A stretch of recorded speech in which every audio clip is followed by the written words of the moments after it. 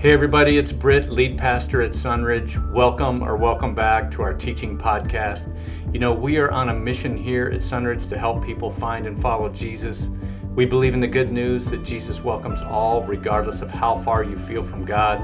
That means we're a great starting point to explore Christianity or to sink your spiritual roots deep as a devoted Jesus follower. If you'd like to know more about us, just check out our website at sunridgechurch.org. And of course, we'd love to have you drop in anytime for a visit to learn and worship along with us. And now, here's our teaching for this week. Hello, Sunridge. Hello, that was really good. You guys are peppy today.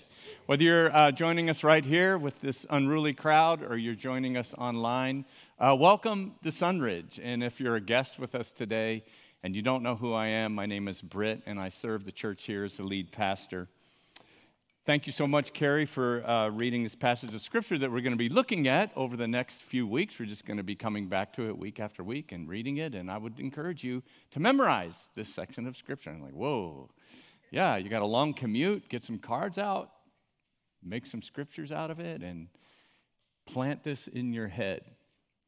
I don't know if you know this or not, but when you smoke barbecue, you cook it low and slow. And as the meat cooks, its temperature is rising. And most meats need to get to about 205, but it hits a plateau around 160 degrees. And at that point, what's happening is the water in the meat is turning to steam, and it starts to cool the meat. But the fat is rendering, and the fibers are breaking down. And if you're not patient to allow that process to occur, then your final product is going to be tough and sinewy and tasteless. But if you're patient and you let this process take its course, you will be rewarded with heaven. Brisket that is juicy that you can cut with a fork. Pulled pork that when you just shred it apart by barely touching it and it's moist and juicy. And ribs that are tender, but have a little pull to them when you bite into them. Is anybody hungry right now? What does smoked barbecue have to do with 2 Peter chapter 1? Well, I'm glad you asked, because Christians can stall too. We can hit a point in which our progress slows. We become stuck, as we talked about last week. And this is, to be stuck is when the newness of faith starts to wear off. Your passion starts to die, and the influence of the Holy Spirit over us diminishes. And it's during that stall that some people just walk away from their faith. Their faith was either a fling or a thing. But some remain. They keep doing the stuff that they've always been doing. They become moral, but they can become flavorless and tough and sinewy. Does it seem like Christianity has stalled to anyone here today? The virtuous pursuit of what it means to be a Christian is in danger of being replaced by lesser things, and in some cases, unchristian things, where virtue is forgotten or virtue is obscured. And the result of that is that we lack clarity and purpose as Christians living in the Temecula Valley in 2022. But I have good news for you. As we saw last week, if you haven't heard the message from last week, I encourage you to check it out. All the way back in the first century, Christians got distracted too. And the Apostle Paul encouraged Christians then to regroup and to focus on 7 virtues. And he said about these virtues in verse 8, as Carrie just read, if you possess these qualities in increasing measure, they will keep you from being ineffective and unproductive in your knowledge of our Lord Jesus Christ. And today, as we talked about, last week we talked about how we're going to take one of these each week and focus on them. I want to talk about the first that Peter lists. Because if you want a faith that is vibrant and fruitful, then you should make every effort to add to your faith goodness. goodness. If you're a Christian, someone who has placed their faith in Christ, then I want to assure you that your place in heaven is secured. We are saved by faith alone. But if you want your faith to have some tangible impact on who you are as a person or on those around you, whether it's your marriage, your family, your workplace, the community in which you live, then you need to add something to your faith, Peter says. And the first thing he lists here is goodness. You see, God gives us faith, but here Peter says that it is up to us to make every effort, which literally means to work very, very hard at, to make every effort to add to your faith some things. These things won't make you a Christian. Faith does that, but they will cause you to look like a Christian. And the pursuit of this first virtue, goodness, will keep your faith from becoming stale. Peter assures us, you will have a faith that is vibrant and fruitful. Now, if you were making a list and you said, okay, every new Christian should start to focus on some things. Here are some values or virtues that new Christians should focus on. What would your list be? What would you start with in your list? Some of us would start with love, some of us with boldness, others with being faithful or loyal. Peter says goodness. That's the first thing that he lists. So when is the last time you woke up in the morning and in your head you said to yourself, because I want to reflect Jesus in my family and where I'm going to work and in my neighborhood, I'm going to live out goodness. You have a definition of goodness in your notes, but rather than me just read those back to you, I want to tell you about this word that Peter uses. It's a remarkable word. It's a distinctive word, actually, for virtue. It could be interchanged with virtue in general in classical Greek. And it came to encompass the most outstanding quality of somebody.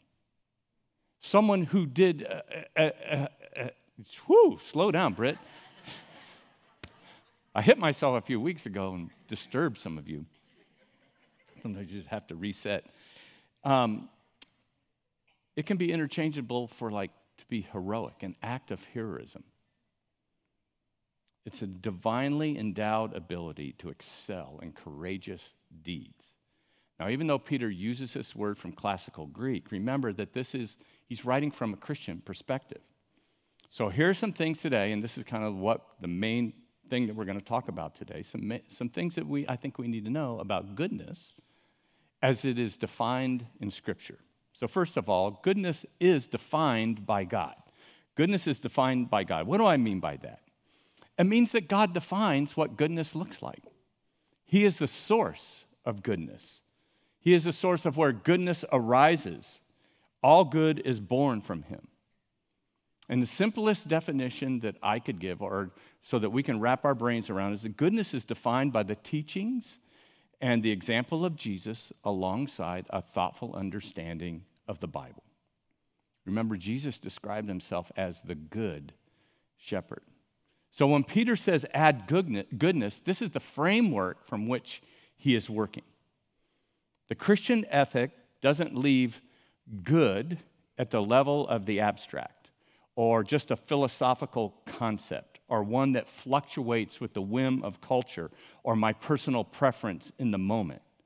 What's morally right, virtuous, or good can be different depending on our source of our values.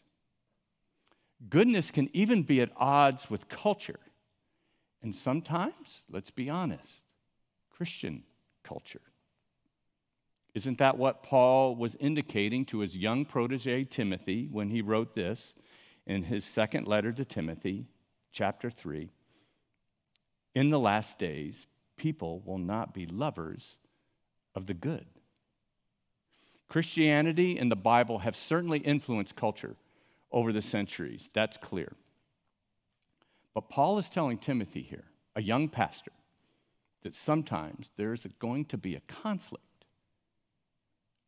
over what good looks like. It's going to clash. people will not love the good. And I want you to see here that when Paul writes this, he's really not distinguishing which people he's talking about. So I just want to note that it isn't necessarily true just because someone is a Christian, that their choice of good is one that would be defined by God as good. Nor is it automatically true that if someone is not a Christian, that they would always choose an unchristian perspective of good. So haven't you noticed that at times, as a Christian, as you've walked through life, that sometimes the idea of good clashes with culture? And haven't you also noticed that there have been times over the centuries where what is good, as defined by the Christian culture at the time, doesn't seem good at all? That's why we have to work from this perspective. Whatever our personal feelings are, whatever our preferences, whatever's going to be easiest for us, when we think about goodness, goodness is defined by the teachings and the example of Jesus alongside a thoughtful understanding of what Scripture says. Now, another thing about goodness. Goodness seeks to please God above all other considerations. Again, the Apostle Paul, in his second letter to the Corinthians, he wrote this in 5:9. We make it our goal to please Him. The Christian's goal is to please God. In other words, when as I live my life, outside of church, inside church, religious context, secular context, I should be constantly asking myself, what would make God happy? What would please God here? To me, it's kind of like when you're watching your kids, or in my case now, the grandkids, they're playing sports, soccer, basketball, baseball, football. And your grandkid, in my case, makes a goal or dribbles through everybody and alley-oops a layup, and you're just beaming with pride. You're screaming and you don't even realize that you're a grandpa making a fool out of yourself. In the stands, it's like, yeah, that's my guy, that's my girl, look at what they just did. And that's what it means to please God. Sometimes I picture God kind of sitting back and going, that's my guy. I did what pleased Him. The reason why it's important when we talk about goodness that for us to specifically, explicitly say that He defines that goodness is there are many competing interests, aren't there, for what good looks like and who we're going to please. Again, the Apostle Paul writes to his young protege Timothy in 2 Timothy 2:4, and he says, no one serving as a soldier gets entangled in civilian affairs, but rather tries to please his commanding officer. He uses just this day-to-day thing. Like if you're a soldier, your goal is to make your commanding officer happy, to please him or her. And the truth is, we as Christians living in this day and time, as has been true of every, culture and time throughout history, we face dilemmas in which we are making a choice between pleasing God or caving to social pressure, to achieving success, or what is most easiest for us in the moment. I could get the questions to the test in advance, couldn't I?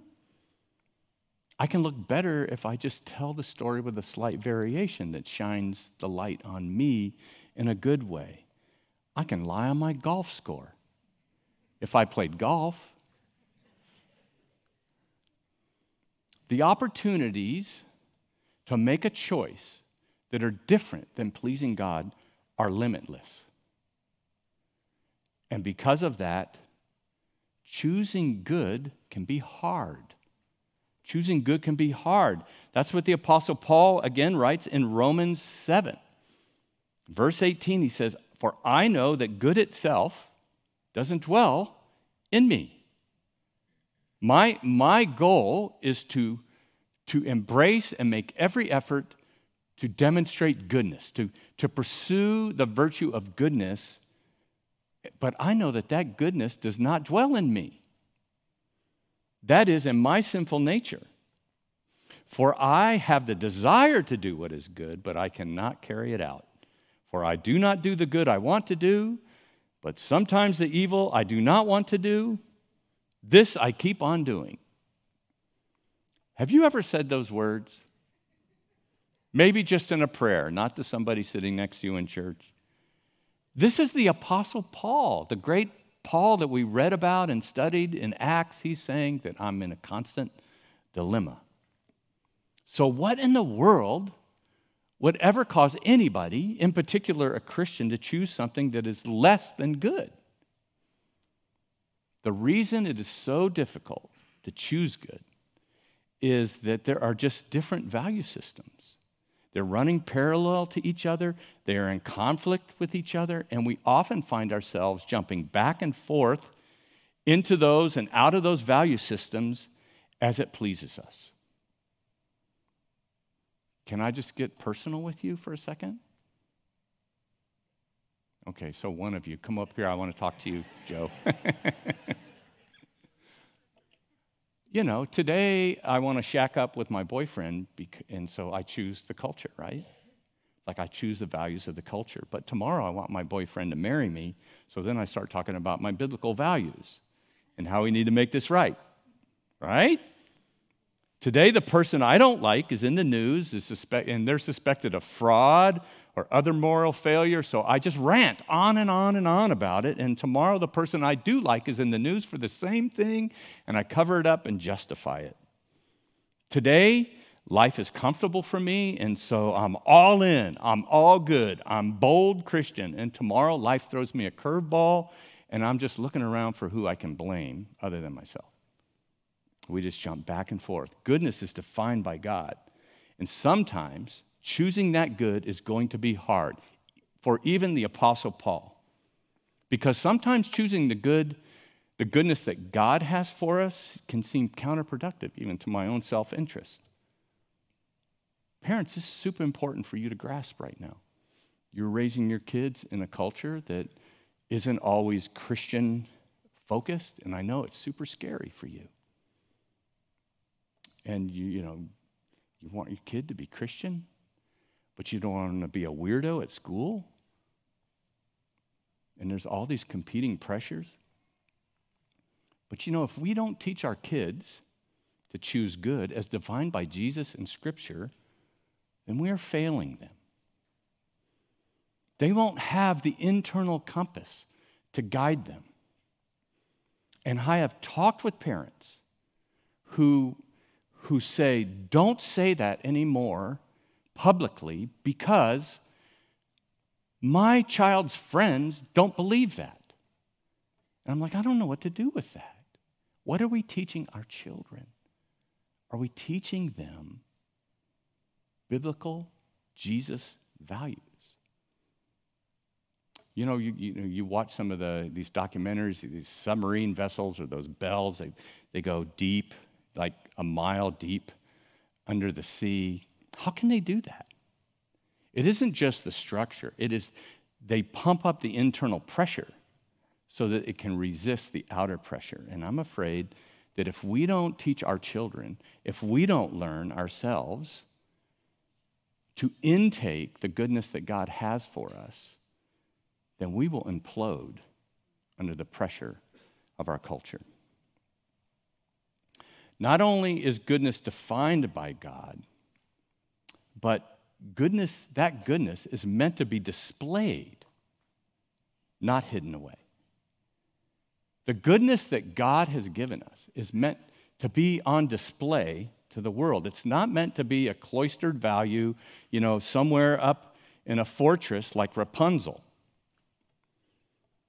And sometimes the way I hear Christians talk, the only way that you'd think that the only way to be good is just to hide away in a secret little place.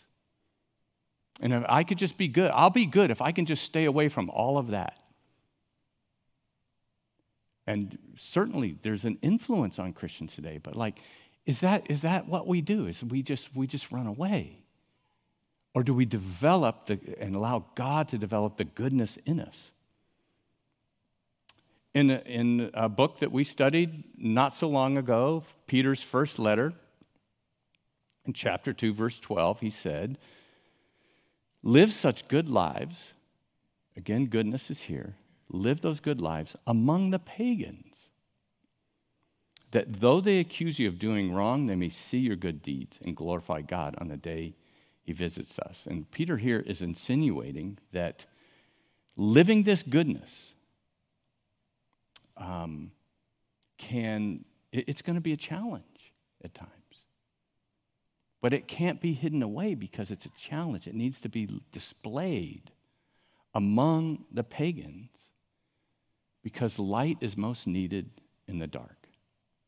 The goodness of God is to be on display through Christians, young and old, so that goodness can be seen by those we know, that we work with, that we live with, that we go to school with. James writes in chapter 3, verse 13, who is wise and understanding among you? Let them show it by what? Their good life. Show the goodness of God through your life, by deeds done in the humility that comes from wisdom. By the way, did you catch the last of that?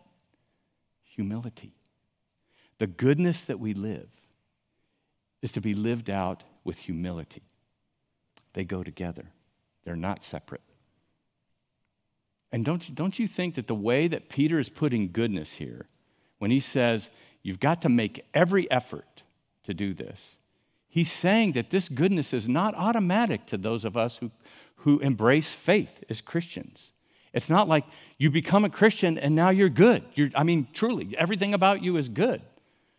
No, he says, make every effort to add to your faith goodness. So we can have a faith. We can have faith without goodness. It will be a lesser faith, and it will be a stale faith. So putting goodness on display is accomplished by two things. First of all, by being good. We're going to talk about that, and then doing good. Let's talk about being good. In Luke 6:45, Jesus said, a good man brings good things out of the good stored up in his heart. So where do good things come from? Where does the good come from? It comes from the things that we've stored up in our heart, right?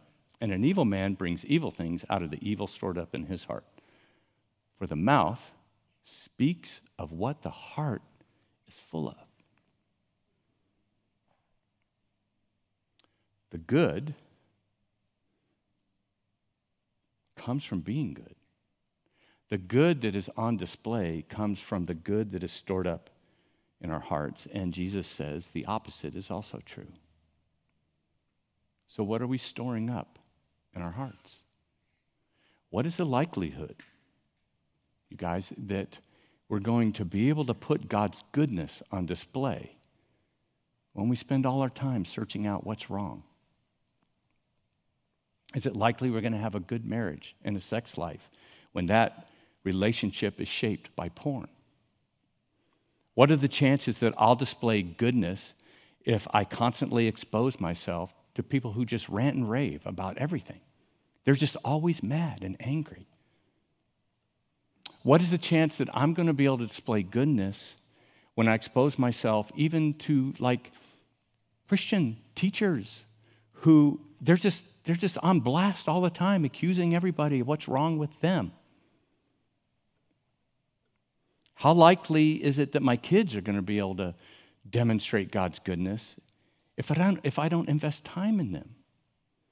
To talk to them about what God's goodness looks like and talk to them about the values that come from Christianity and encourage them to demonstrate and embrace those in a loving and humble way, the way James said it was to be done.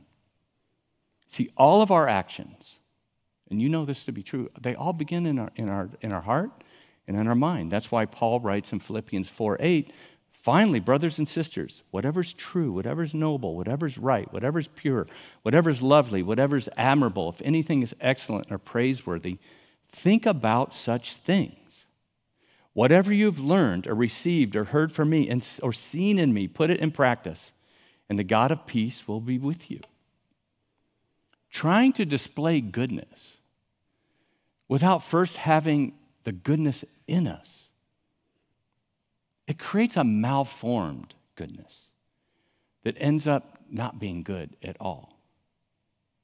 So what I'm saying is all of us, whether you've been a Christian for 3 minutes or 30 years, all of us need kind of an internal compass that is pointing us forward in our lives of what is good. And it's so easy to get it wrong. I want you to see this story in John 9 where Jesus heals a man, which would we all agree that's a good thing? Everyone say that's a good thing, he heals somebody? And of what, if, when he does this, you would think that everybody would be rejoicing that it had happened. But in this case, it is the most religious people of that day and time that are most disturbed by this event. And the reason is not because they weren't devout or committed, it was because their idea of good was misshapen by ideologies that had nothing to do with how God would define goodness. See, in the religious culture of that first century, it was thought that if you had some physical malady, that was caused by sin. Blindness is one of those. And even the disciples, when they encounter the man, this is what they say to Jesus, Rabbi, who sinned, this man or his parents, that he was born blind? So, like that's just, it's an assumption that we read that now, it's like, that's a crazy assumption, but that's how they thought. And they assumed that if something bad happens to you, it must be in some way the result of the judgment of God. And but they don't know the God of the Bible or the Jesus that they're standing in front of, because Jesus replies in verse 3, neither this man nor his parents sinned, but this happened so that the works of God might be displayed in him. Then when the healed man is brought before the religious leaders and he tells them that Jesus healed him, they declare, wrongly of course, this man is not from God. Here's the religious people saying, this person, Jesus, is not from God, for he doesn't keep the Sabbath. And they demand that he agrees with them. In verse 24, give glory to God by telling the truth. We know this man is a sinner. You say the same thing about this person as we're saying, and you will give glory to God. But thankfully, this guy seems to have a better internal compass than the religious leaders, and he refuses to say something like that about a person who healed him of his blindness. And the leaders turn on him, and they say the most awful things about him and to him. In verse 34, they reply, you were steeped in sin at birth. You're a terrible person. How dare you lecture us? And they throw him out from their presence. You guys, how upside down is that? That's crazy. How could someone who claimed to be of God be so awful and so awfully wrong? And Jesus later chastises them in Matthew 23, verse 27. He says, woe to you, these same people that were saying this about this man and what he should say, teachers of the law and Pharisees, you're hypocrites. You're like whitewashed tombs, which look beautiful on the outside, but on the inside are full of the bones of the dead and everything unclean. In the same way, on the outside, you appear to people as righteous, but on the inside, you're full of hypocrisy and wickedness. So there's no way that if we don't have goodness in us, the life of Christ in us, there's no way that goodness is going to come out. Even though they were religious and devout and committed, inside, Jesus said they were dead. Because moral goodness without a morally good heart will be morally judgmental. It becomes more just about being better than others. And because you don't do the things they do, or you do things that they don't. And it comes out like, look at what I'm doing, or look at what you're not doing in comparison to me. Being good on the inside comes from emulating the life and the teachings of Jesus. It starts with being good, embracing the good in our hearts. And that's what turns into the second part, doing good. And Paul said in Colossians chapter 1, verse 10, that we should live a life worthy of the Lord and please him in every way, bearing fruit in what? In every good work. There's no way that can happen unless we have goodness in us, that we have that compass to direct us. Doing this good does not merit God's favor. It is an expression of genuine faith. That's why James writes in chapter 2, verse 14, what good is it, my brothers and sisters, if someone claims to have faith but has no deeds? Suppose a brother or sister is without clothes and daily food, and if one of you says to them, go in peace, keep warm, and be well fed, but does nothing about their physical needs. Again, what good is it? And what James is saying here is that goodness on display, at least in the Bible, helps people. So if you want to put God's goodness on display, do things that help people. Ask the question in this situation, in this relationship, in this conflict, what will be good for people? If you want to put God's goodness on display, do good. I put God's goodness on display when I come home after a long day and I serve my wife by making dinner. Right, honey?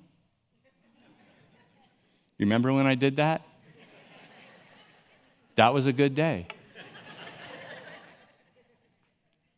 When we help give the kids a bath, or we put them to bed while she takes a bath.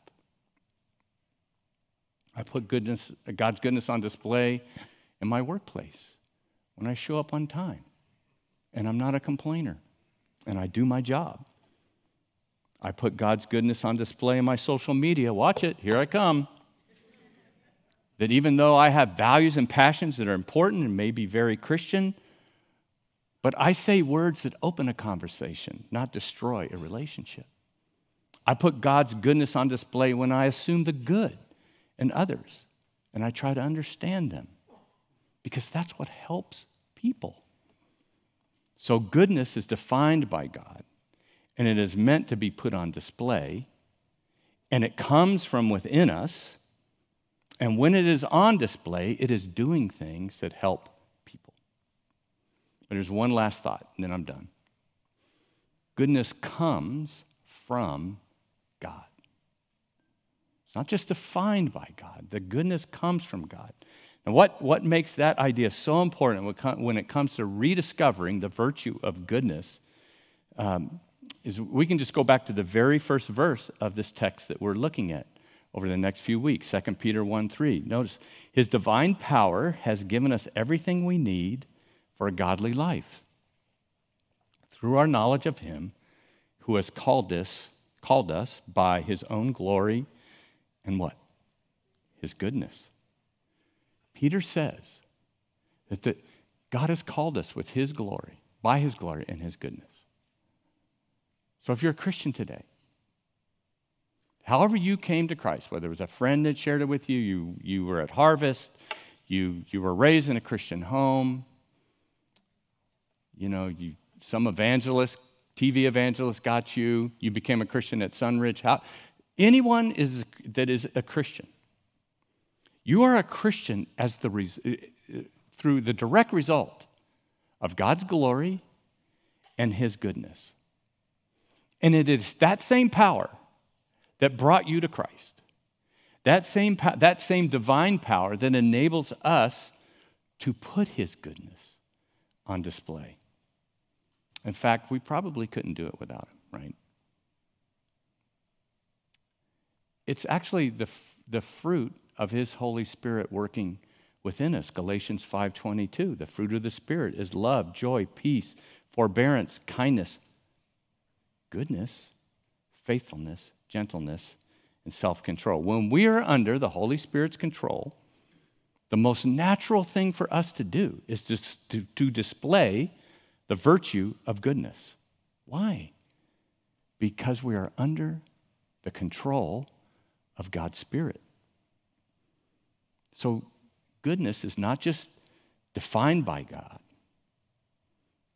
It's not just something that we put on display, but we are called by and empowered by God's goodness to us. That concept is reinforced throughout Scripture, especially in the New Testament. Here's one, Ephesians 2:10. We are God's handiwork. You guys know this verse. Created in Christ Jesus to do what? Good works, which God prepared in advance for us to do. So you ever wonder, like, God, what's the big picture for me? What am I supposed to do with my life? What am I going to be when I grow up? I'm still wondering that myself.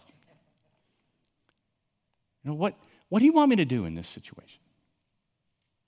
How am I, like, what kind of dad am I supposed to be? What kind of mom? What kind of husband? What do you want me to do right now when I come home and we're in an argument? Or I'm sitting at home and I don't have anyone to argue with. What do you have for me?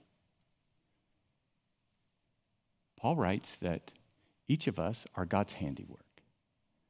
He's put us together. We are the result of something God created. And he created us for what? All that handiwork, all the investment that God has made in you and me, in the miracle of birth and creation, and like, he did that so that we're created to do good works. That's what we're about. That's what we're here for. And here's the thing. He says, God has all of those opportunities in front of you. He's prepared you in advance to do that. He has all these opportunities out in front of you, whether you like that or not. Sometimes I'm like, God, if you just get on my plan, this would work a lot better for us. But he says, I made you, I created you for a purpose to do good works, and guess what?